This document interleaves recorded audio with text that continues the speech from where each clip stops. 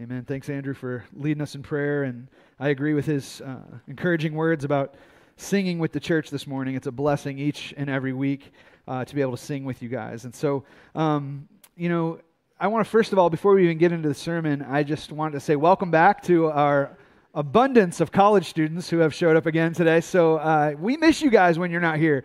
The church family feels it when you're gone, and it's wonderful to have you all back. So thank you for being here, especially also for those of you who have joined us over at East or online. It's a blessing to have you all as well. If you have your Bible today, I want to ask you to open it up to Acts chapter 16. Acts chapter 16 today, we're going to be looking at the ministry of the Apostle Paul, as he really, the first time his ministry goes over to the continent of Europe. And so we'll be there. I mentioned that just as a introductory comment because this week has been a little bit different for me because my wife Rachel is in England. She's been in England since Tuesday. So I've been, Mr. Mom at home with the kids trying to hold it down. So if I feel a little bit scatterbrained today, that's because I absolutely am. And, we'll see how this goes. So Acts chapter 16, we're going to be looking at that today. Before we get into that, I want to just continue elaborating on something that I talked about last Sunday. It's this time of year, each and every year, where we go through our process of beginning to nominate and recognize our next round of elders and deacons in our church. The scriptures talk about two offices that are to be in leadership in the church, the office of elder and the office of deacon. The elders are the spiritual overseers, pastoring shepherds of the church. The deacons are the leading servants, taking care of the practical needs of the body of the church. And so, when we think about nominating men to serve in these offices in the future of our church, then we need to do so and think through that biblically. The scripture gives very clear character criteria that we need to be looking for in the life of the men that we install to serve in these roles. And so there are a handful of biblical passages that really would help guide you in your thinking about who to nominate in these roles. 1 Timothy 3, Titus chapter 1, 1 Peter 5, all talk about criteria for those who serve in the office of elder. 1 Timothy 3 also talks about the criteria for those who serve as deacons.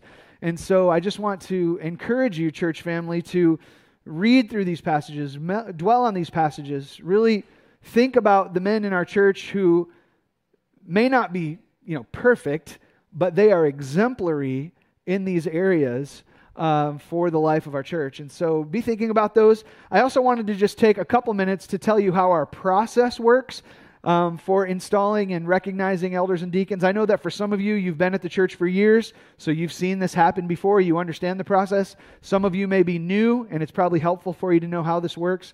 And so really, we have a 4-stage process that we're working through as we see who the Lord has for us in these roles. The first stage is the step of nominating.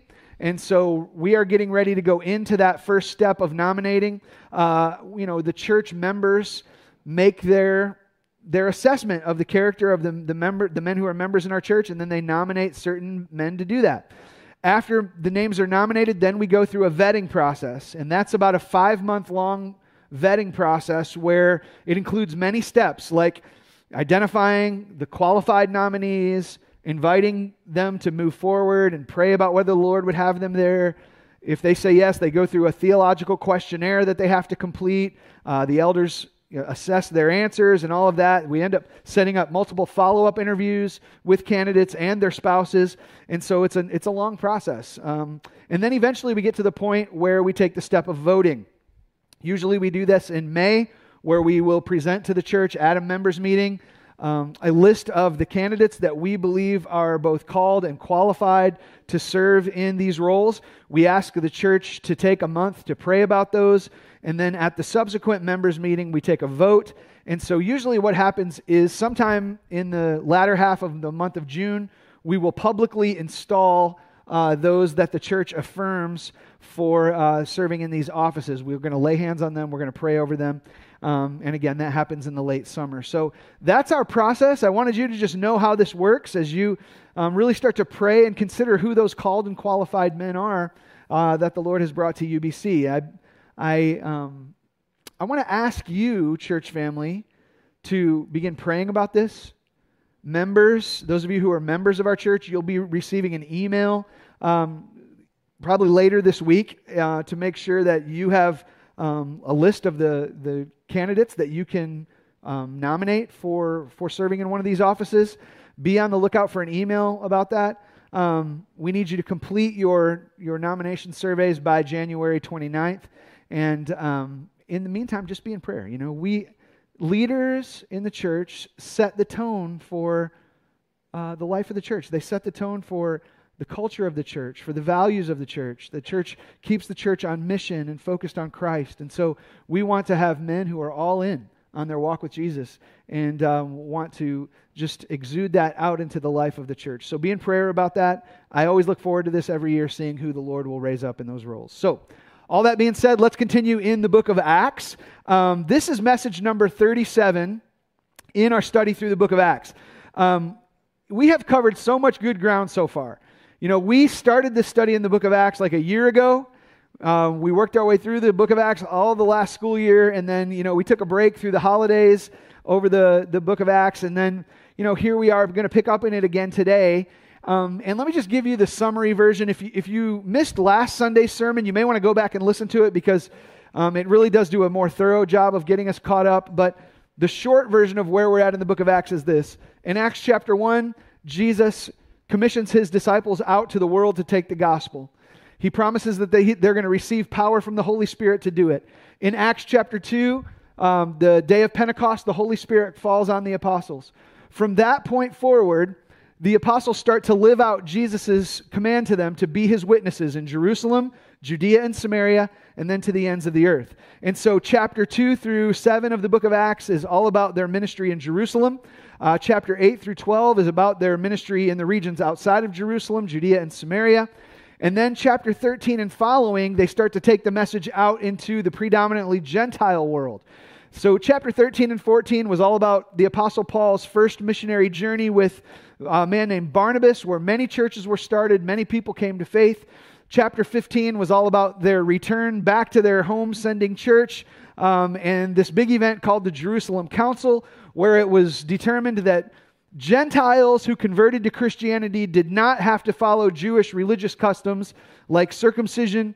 And at the end of chapter 15, Paul and Barnabas decided that they wanted to return to the churches that they had started on their first missionary journey and minister to them and take this decision from the Jerusalem Council back to them. And so they get ready to go, but they have this big disagreement about who they should take with them.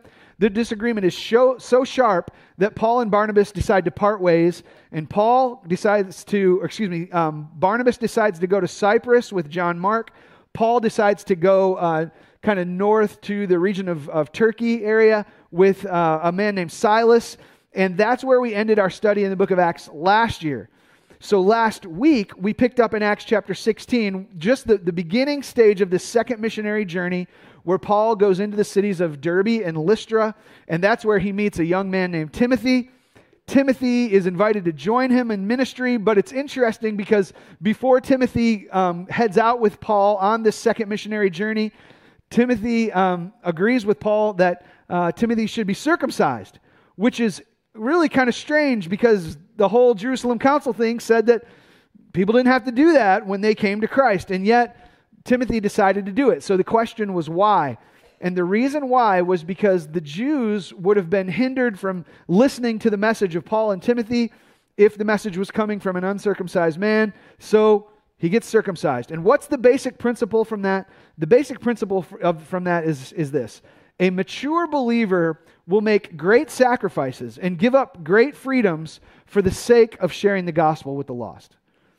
We as believers will be willing to give up the non-essentials. We will give up some of our freedoms for the sake of getting the gospel out to the lost. And so that's where we left off last week, and that first step in their second missionary journey. So today, here's what we're going to do. We're going to pick up in Acts chapter 16. We're going to work our way through verses 6 through 15. I'm going to make several teaching points along the way, and then we're going to wrap up with a handful of application that really all ties into the big idea of this passage. And the big idea from this passage is this. You can trust God for a future yes, even when He's giving you a present no. You can trust God for a future yes, even when He's giving you a present no. Now, I'm going to explain all that, and you'll see that clearly from this text as we move ahead. So let's get into it and see what God has for us today. Pick up in verse 6.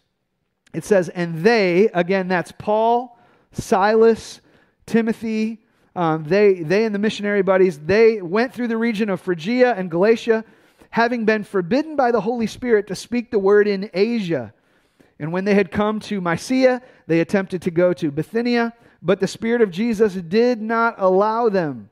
So passing by Mysia, they went down to Troas. Now, again, as always, before we get too deep, if you're anything like me, you're probably a little bit confused at first reading here because you're like, I don't know where all these places are. Look at all these big, strange names of these cities and regions. So, as usual, let's put this up on the map. We just kind of want to show a picture of what we're talking about here. Remember, Paul and Silas had started out in Antioch of Syria.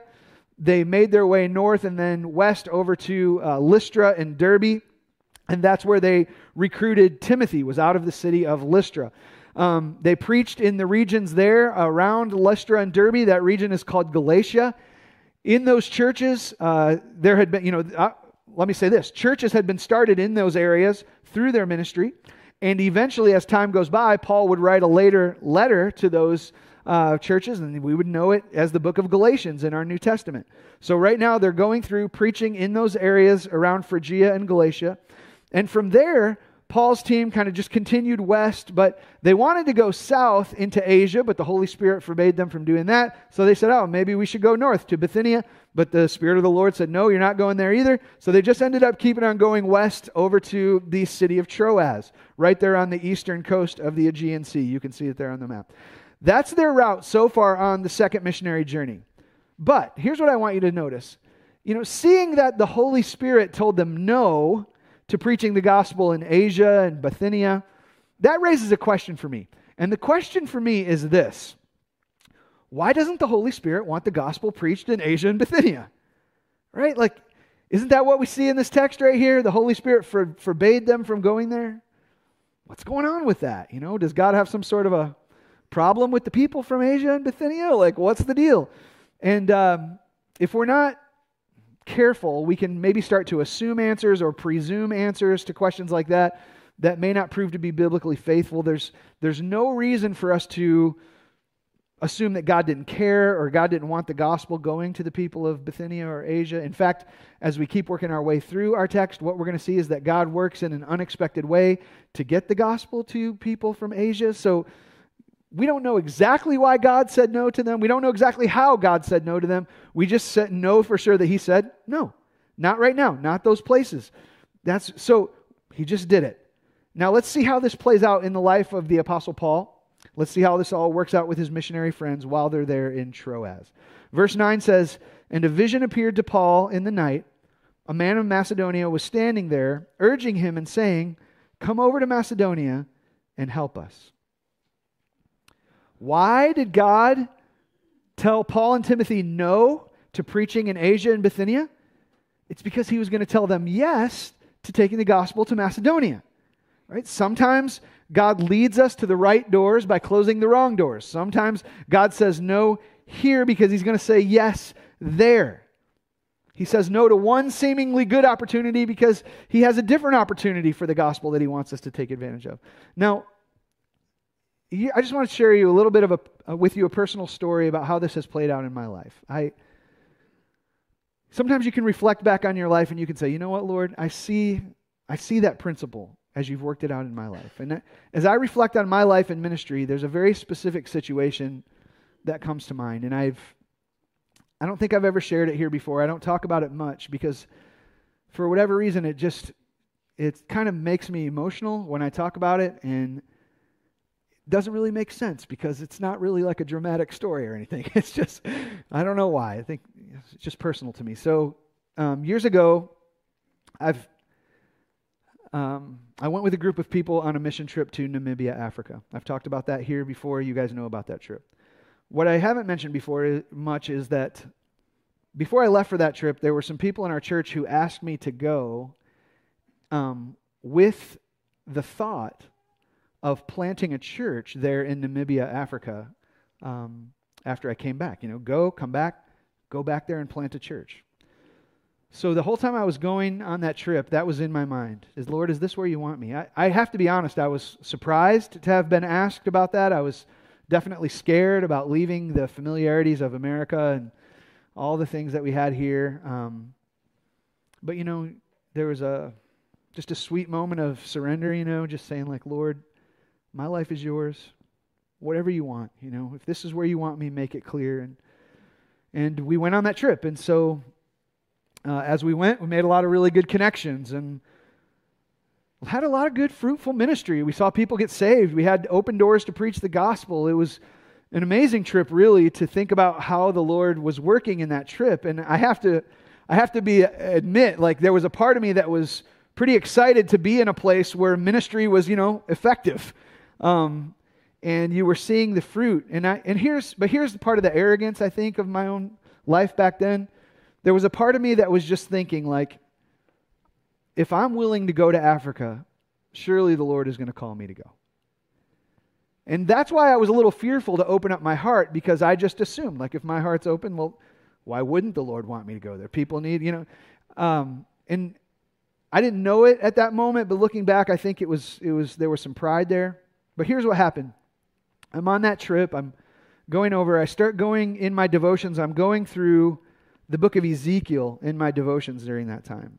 And seeking God, like, is this where you want me? Do you want me to come back? Do you want me to do ministry here? Do you want me to preach here? And in my devotions, while sitting in our little, like, dorm-style bedroom in Namibia, I'm going through my devotions, and I come to this portion of the book of Ezekiel. I'm just going to read some words from Ezekiel chapter 3, where the Lord is speaking to Ezekiel, and here's what he says. Ezekiel says, "And the Lord said to me, Son of man, go to the house of Israel and speak with my words to them. For you are not sent to a people of foreign speech and a hard language, but to the house of Israel. Not to many peoples of foreign speech and a hard language, whose words you cannot understand. Surely if I sent you to such, they would listen to you. But the house of Israel will not be willing to listen to you, for they're not willing to listen to me. Because all the house of Israel have a hard forehead and a stubborn heart. Behold, I have made your face as hard as their faces, and their forehead as hard as their foreheads. Like emery, harder than flint, I have made your forehead. Fear them not, nor be dismayed at their looks, for they are a rebellious house. Moreover, he said to me, Son of man, all my words that I shall speak to you, receive in your heart, and hear with your ears. And go to the exiles, to your people, and speak to them and say, Thus says the Lord God, whether they hear or refuse to hear.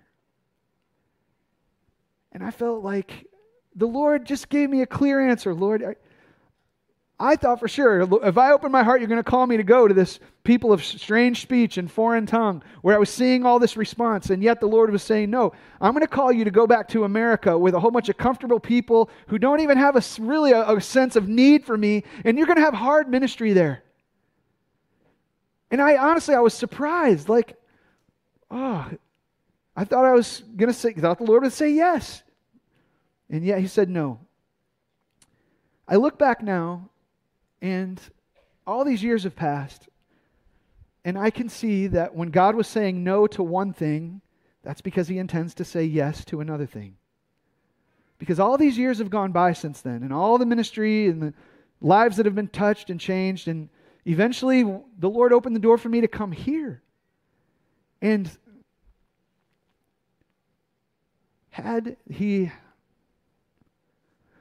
I would have never saw UBC coming. Had the Lord not opened that door, he wouldn't have brought me to you. He wouldn't have brought you to me and to my family and all the things that the Lord has done. And I'm just grateful that he did it. So, basic principle. Sometimes God says no to one opportunity because he intends to say yes to a different opportunity for you.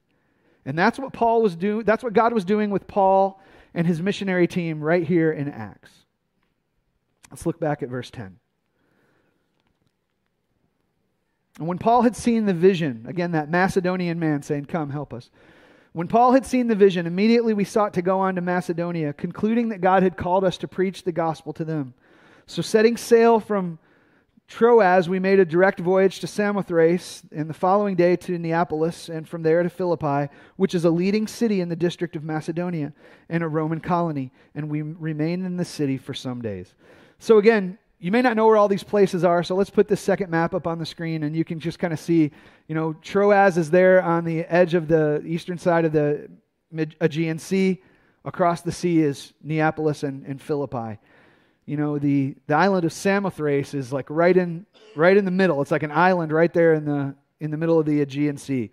And so Paul's here in Philippi, and this may not seem like a huge distance to travel, or it may not seem like a big deal to us because we live in a world with, cars and airplanes, and we can get from, hundreds of miles pretty quickly in our world. But they didn't have those things, right? They didn't have airplanes. They didn't have motorized boats. They had to walk or travel on horses or, take rowboats or whatever they took, sailboats, to get from point A to point B. It was much more difficult. Yet what I want you to see here is that they made their way quickly, right? Day 1, they're in Troas. They go to the island of Samothrace. Day 2, they go from Samothrace to Neapolis. Day 3, they go from Neapolis to Philippi. They didn't just obey the Lord, guys. They obeyed Him quickly. Verse 10 says that they immediately sought to go to Macedonia. Verse 11 says that they set sail from Troas and they made a direct voyage. So Paul was listening for God's will. His heart was open to God's will. He was ready to do whatever the Lord called him to do. And when God said, hey, go to Macedonia, Paul went. He didn't delay or try to make side detours or excuses. He just went quickly. And guys, that is a picture of a surrendered heart. Lord, to anyone, anywhere, anytime, I'm yours. That's a surrendered heart. And that's the obedient heart that Paul had. He was ready to go right away. What do we teach our kids when they're very little? That delayed obedience is what? Disobedience. Right? Guys, Paul didn't delay. He went quickly. He exemplified quick obedience. And that's what we see in this situation. So Paul finds himself in Philippi, in the region of Macedonia. Although God had prevented him from going to Asia and Bithynia before, now He has him in this place. And He has an amazing work for them to do, which we're going to see in verses 13 and following. So look at verse 13. And on the Sabbath day, we went outside the gate to the riverside, where we supposed there was a place of prayer. And we sat down and spoke to the women who had come together. So the fact that they went outside the city gates and had to look for a place of prayer, here's what that indicates. That indicates that there wasn't a Jewish synagogue yet inside the city. And the fact that it was a group of women who had gathered there at the place of prayer, what that means is that there weren't enough God-fearing Jewish men in Philippi to have started that synagogue or got it going. So Paul and his friends say, hey, look, here's a group of women. They seem to be praying, God-fearers. Let's talk to them. And that's a key detail because in those days it was very uncustomary and unusual for a group of men to speak to a group of random women like that. And yet they're following the Lord's lead and they're willing to talk to whoever the Lord brings their way. And it says in verse 14 that one of the women who heard us was a woman named Lydia. She was from the city of Thyatira. She was a seller of purple goods and a worshiper of God. So these details are interesting to me for a handful of reasons. First of all, just like think about what's going on here. God had given Paul a vision of a Macedonian man saying, come to help us. And yet now he goes, and the first gospel opportunity he has is with a woman, right? And it says about her that she was not even from Macedonia, right? She's actually from Thyatira. You know where Thyatira is? Catch this. Thyatira is back in Asia. The very place where God had told Paul, no, I don't want you to go there. See, it's not that God was holding the gospel back from people in Asia. He just had a different way of getting the gospel to people who were from there. And God brings Paul to this woman, and he starts to share the gospel with her. She's a successful woman. She sells purple goods. Those were expensive goods. You could sell them to royalty and government officials and make good money. She obviously has a house that's big enough where she, in just a moment, is going to invite Paul and his traveling friends to say, come back and stay at my house. So this is Lydia. She's from Thyatira in Asia, but here she is in Macedonia. And it says that Lydia was a worshiper of God. Now, what I want you to understand is The fact that she's a worshiper of God, it doesn't mean that she's saved yet. It doesn't mean that she's a Christian. It just means that she's a God-fearer. It means that, like Cornelius and other conversion stories that we've seen in the book of Acts, it means that she has a reverence for the God of Israel. But she isn't a Christian yet. She's about to be. Read in verse 14. Verse 14, it says that the Lord opened her heart to pay attention to what was said by Paul. The Lord opened her heart. Here's the truth. There's a big difference between hearing the gospel with your ears and hearing the gospel with your heart. Hearing the gospel with the ear is physical. Hearing the gospel with your heart is spiritual. Hearing the gospel with your ear brings information. Hearing the gospel with your heart brings transformation. Hearing the gospel with your ear may affect your mind, but hearing the gospel with your heart affects your will. Hearing the gospel with your ear is done by man. Hearing the gospel with the heart is something done by God. There's a big difference between hearing the gospel with your ear versus hearing it with your heart. Oh, many of us in this room, most of us, maybe all of us, have heard the gospel with our ear. But may God let it be true that all of us in this room have also heard the gospel with our heart. We've heard the gospel with our ear. You've heard it. That Jesus Christ is the Son of God. That He came to this earth, born of the Virgin Mary. That He grew up and lived a sinless life, yet He died like a sinner on the cross. Why? Not to pay for His own sin, but to pay the price for those sinners like you and me, who knew they needed forgiveness from God. And the way that that forgiveness was granted was through the atoning death of Jesus Christ. You've heard that before. You've heard that God raised Him from the dead after 3 days. You've heard. You may understand that in your mind that Jesus died on the cross in your place to pay for your sins. You may understand informationally that if you believe, then you'll be saved. Many people have heard this with their ears. But to be saved, you must hear it with your heart. Your heart must be opened. So may God give everybody in this room open hearts to hear what He's saying, to hear the gospel. God opened Lydia's heart. Look what happened next. Verse 15. Verse 15 says, "And after she was baptized, and her household as well, and she urged us, saying, 'If you have judged me to be faithful to the Lord, come to my house and stay.' And she prevailed upon us." So what do we have right here? This is Lydia's conversion. The Lord opened her heart. She was saved. And immediately after her heart was opened, she got baptized. And it wasn't just her that got baptized right there. It was also her family, right? Her family must have been right there with her, hearing like she did, right there at that riverside. She was baptized because she hasn't even invited like Paul to come back. Paul hasn't went back to her house yet and stayed there. She got baptized and then invited them. Her household, was baptized right there with her, which means it's not like Paul went back to the house, talked to him, gave him a baptism class, all this stuff. Like, they were just moved and touched in their hearts, like right there, boom, baptized. Immediately. This was how the gospel started advancing through the continent of Europe. This is the first conversion that we have in Scripture of somebody who's converted on the continent of Europe. You think God had a good reason for bringing Paul to Philippi? You think God had a good reason for closing doors in Asia and Bithynia? You bet He did. Of course He did. So what's the principle from this text? You can trust God for a future yes, even when He's giving you a present no. You can trust Him. So let's end with a handful of takeaways for us today. Takeaway number 1. Here's the first one. This is basic, but so important. If you've never done so, ask God to let you hear the gospel with your heart. Ask God to let you hear the gospel with your heart. It's an amazing thing when God starts to open your heart to the gospel. You don't just affirm God is real, you start to love God. You don't just want to go to church, you love the church. You don't just kind of read your Bible as a checklist. You want to know the God of the Bible. You don't just kind of affirm the facts about Jesus' death, burial, and resurrection. You love the fact that He died for you and He rose again to save sinners like you. It becomes real to you. You start to pursue obedience to the Lord Jesus, not because it's some moral duty that you have to do, but it's because you have a heart of love for Him, and His wish now becomes your command, and you love your Lord, so you want to serve Him. This is what it means to have an open heart toward the Lord. And that's what God wants for each and every one of us in this room. He doesn't want you to have some meaningless religion.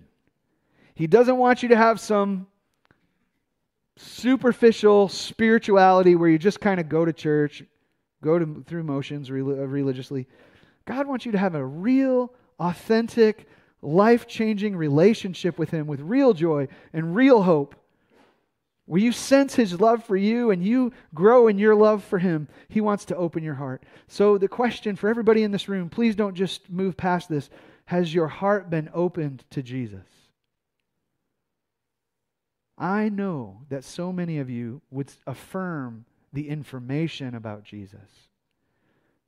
I'm asking you, has your heart experienced a transformation by Jesus? Do you love Him? Ask the Lord to open your heart to the gospel. If the Lord has opened your heart to the gospel, here's the second takeaway for you. If He has opened your heart to the gospel, then you should be baptized. Follow Him in baptism. Like we saw with Lydia and her household, man, their baptism came quickly.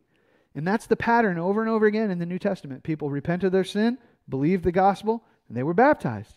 It was quick. So if God opens your heart to the gospel, maybe He opened your heart today, you should be baptized soon. If God has opened your heart in the past and you've been delaying your obedience and baptism for a while, you should be baptized. Quickly, do it. And I know that some people have been saved in the past and they've held off on baptism. And, if I was to ask you, like, what's holding you back? The answers that I might receive might kind of sound like this. Well, I just kind of feel guilty getting baptized because my life's not where it should be. And I would just say, man, if you're going to wait till your life's where it should be, you're never going to get baptized. Praise God, He doesn't accept you based off your perfection. He accepts you based off Jesus' perfection. So don't delay because you're waiting to get your life together enough. Jesus Christ came to save sinners, not people who had it all together. Maybe you've held off on getting baptism because you're afraid of being in front of people, and most preachers don't really have that fear, so I'm sorry I can't be super empathetic to that one. But as you can imagine, I've talked to so many people through the church through the years who that really is a fear of theirs, and I want to be tenderhearted toward that. All I'll say to you is this: the Lord will give you the courage and the strength that you need to obey Him. Some of you would say, I get embarrassed when I'm in front of people. They've thought of me as a Christian. They probably assumed that I was baptized for years. I don't know if I can stand up and admit that I just haven't done this. I'll just say to you, hey, just remember, we're not a hostile crowd, right? Yeah, we might be kind of surprised by that, but you know what? We're going to be cheering you on, right? We are going to celebrate that step of obedience with you. And some of you may not have been baptized because you'll say things like, well, I don't have to be baptized in order to be saved. And I would just say a couple thoughts on that. First of all, that's true. The criminal on the cross was saved. Jesus said, I'll see you in paradise today. And He wasn't baptized. So I agree. You don't have to be baptized in order to be saved. But I could say this, I could also choose to not wear my wedding ring, but I wear it publicly. Why? Because I love my wife, and I'm glad that she's with me, and I'm glad that I'm with her, and there's no shame there. And more importantly, I would say this: if you're making excuses to not obey, if you know that you should be baptized, but you're just making excuses, I don't have to be saved. I don't have to be baptized in order to be saved. That's an indicator that your heart's not right with Jesus. It's true that you don't have to be baptized to be saved, but if you know Jesus would want you to be baptized, His wish should be your command, just follow the Lord Jesus. In fact, I would say this: the only good reason for you to not be baptized is if you're not sure that you're saved. That's a good reason to not get baptized. But as soon as you can, if the Lord has opened your heart for salvation, be baptized. If you want to talk more about baptism here at UBC, we have The little connection cards that are in the seats in front of you, you can fill out, and one of the boxes that you can check says, I'm interested in baptism. Just turn that in, and we'll follow up with you. If you're listening online, you can do the same thing online on our website. Next steps, go to next steps on our website, check baptism. Third takeaway for us. When God's will becomes clear to you, be ready to act immediately. That's what we see in the Apostle Paul's life. He thought he should go to Bithynia? Nope. Thought he should go to Asia? Nope. Where are we going? I guess we're going to Troas. If you would have asked Paul, what's next? He probably would have said, I don't know. And then he gets to Troas, and that's when he has the Macedonian vision. And God's will became clear to him. And in that moment, what did he do? Once he knew the will of God, he obeyed immediately, went straight to Macedonia. So what is God calling you to do? What's your next step? Is it to be baptized? Is it to start serving in the church? Is it to start vocationally pursuing ministry? Is it to start giving your finances, becoming generous, meeting the needs of those around you who are hurting? Is God calling you to go on a mission trip? Is He calling you to go on the mission field? Is He calling you to start leading in your home, leading your family? Is He calling you to reconcile a broken relationship with somebody where you've held bitterness in your heart? Is He calling you to pursue a relationship with someone or break off a sinful one with somebody else? Whatever it is, whatever the Lord is calling you to do, when He makes His will clear to you, obey, and obey quickly. The last takeaway for us today, number 4, even if you don't know exactly what He's calling you to do, trust Him for a future yes, even when He's giving you a present no. Trust Him for a future yes, even when He's giving you a present no. There may be somebody here today who's kind of like the Apostle Paul. You're following the Lord, you're wholehearted, you're all in. To the best of your knowledge, you're living on mission, you are trying to seek the Lord, and you perhaps recently thought the Lord was about to throw a door wide open for you. It looked like God was in it. You thought the Lord was going to give you a great opportunity here or there or whatever it is, and all of a sudden, boom, that door just shuts and it closes. And you're like, what is going on?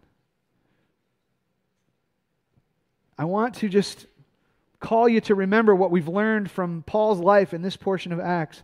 Sometimes God says no when you're expecting a yes. In fact, sometimes God may say no multiple times when you're expecting a yes. And when He says no, you may not know why. But here's the principle. When you don't know the why, you have to trust the who. When you don't know why God is doing what He's doing, you must trust in who He is. And let me just close by reminding us of who God is. God, if you are a Christian, God is sovereign. Whether you're a Christian or not, He's sovereign. He's Lord over all. He's in control. The Scripture says that He knows the end from the beginning. He is working out His plans. He's got His purposes that He's carrying out. He's in control. And He will work things out according to His providence.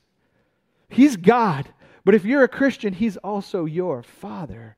And He loves you. And He cares for you. And He's going to work all things out for your good, including the no's that you might be getting right now. It's because He has a future yes for you somewhere. And He loves you and He cares for you. And your Heavenly Father will never take away His love from you. So even in the hard moments when you might be getting a no, you can trust Him for a future yes. Let's pray. Lord, thank You for today. Thank You that we can open Your Word. Thank You that You use Your Word through the power of Your Holy Spirit to speak to us. Lord, as You gave Lydia an open heart to hear, I pray today that You would give each one of us an open heart to hear. Lord, I know that we all come in with different cares and concerns and late nights and hard days. I know that we bring our tired bodies, our weariness. I know that we bring our discouragements and our frustrations. We bring our sin and our junk into this room.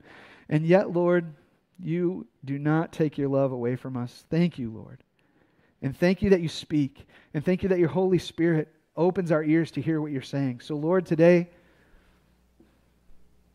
if there's anybody today who's here, and today their heart is being opened to the gospel for the first time, if there's anybody who's listening online and their heart is being opened to the gospel for the first time, Lord, I pray that You would move those people to confess that they are a sinner, to believe that Jesus Christ died in their place to pay for their sins, and that they would commit their lives to following you, and that you would save them and forgive them of their sin and come into their life and change them, even right now, Lord. I pray for those of us who have been saved, that as we want to be people living on mission, looking for gospel opportunities, living our lives with a zeal to make you known in this world, Lord, would you show us your will? And even in the moments when it feels like we know what your will is going to be and then the door closes, no. I pray, Lord, that in those moments you would help us to trust you and to keep our eyes open for whatever yes you will give in the future. Lord, we remember right now that you have created us in Christ Jesus unto good works that you prepared in advance that we should walk in them. Lord, show us in your timing what those good works should be, what those open doors are. And we'll follow you. Help us to follow you wholeheartedly, quickly, readily. Pray this in Jesus' name. Amen.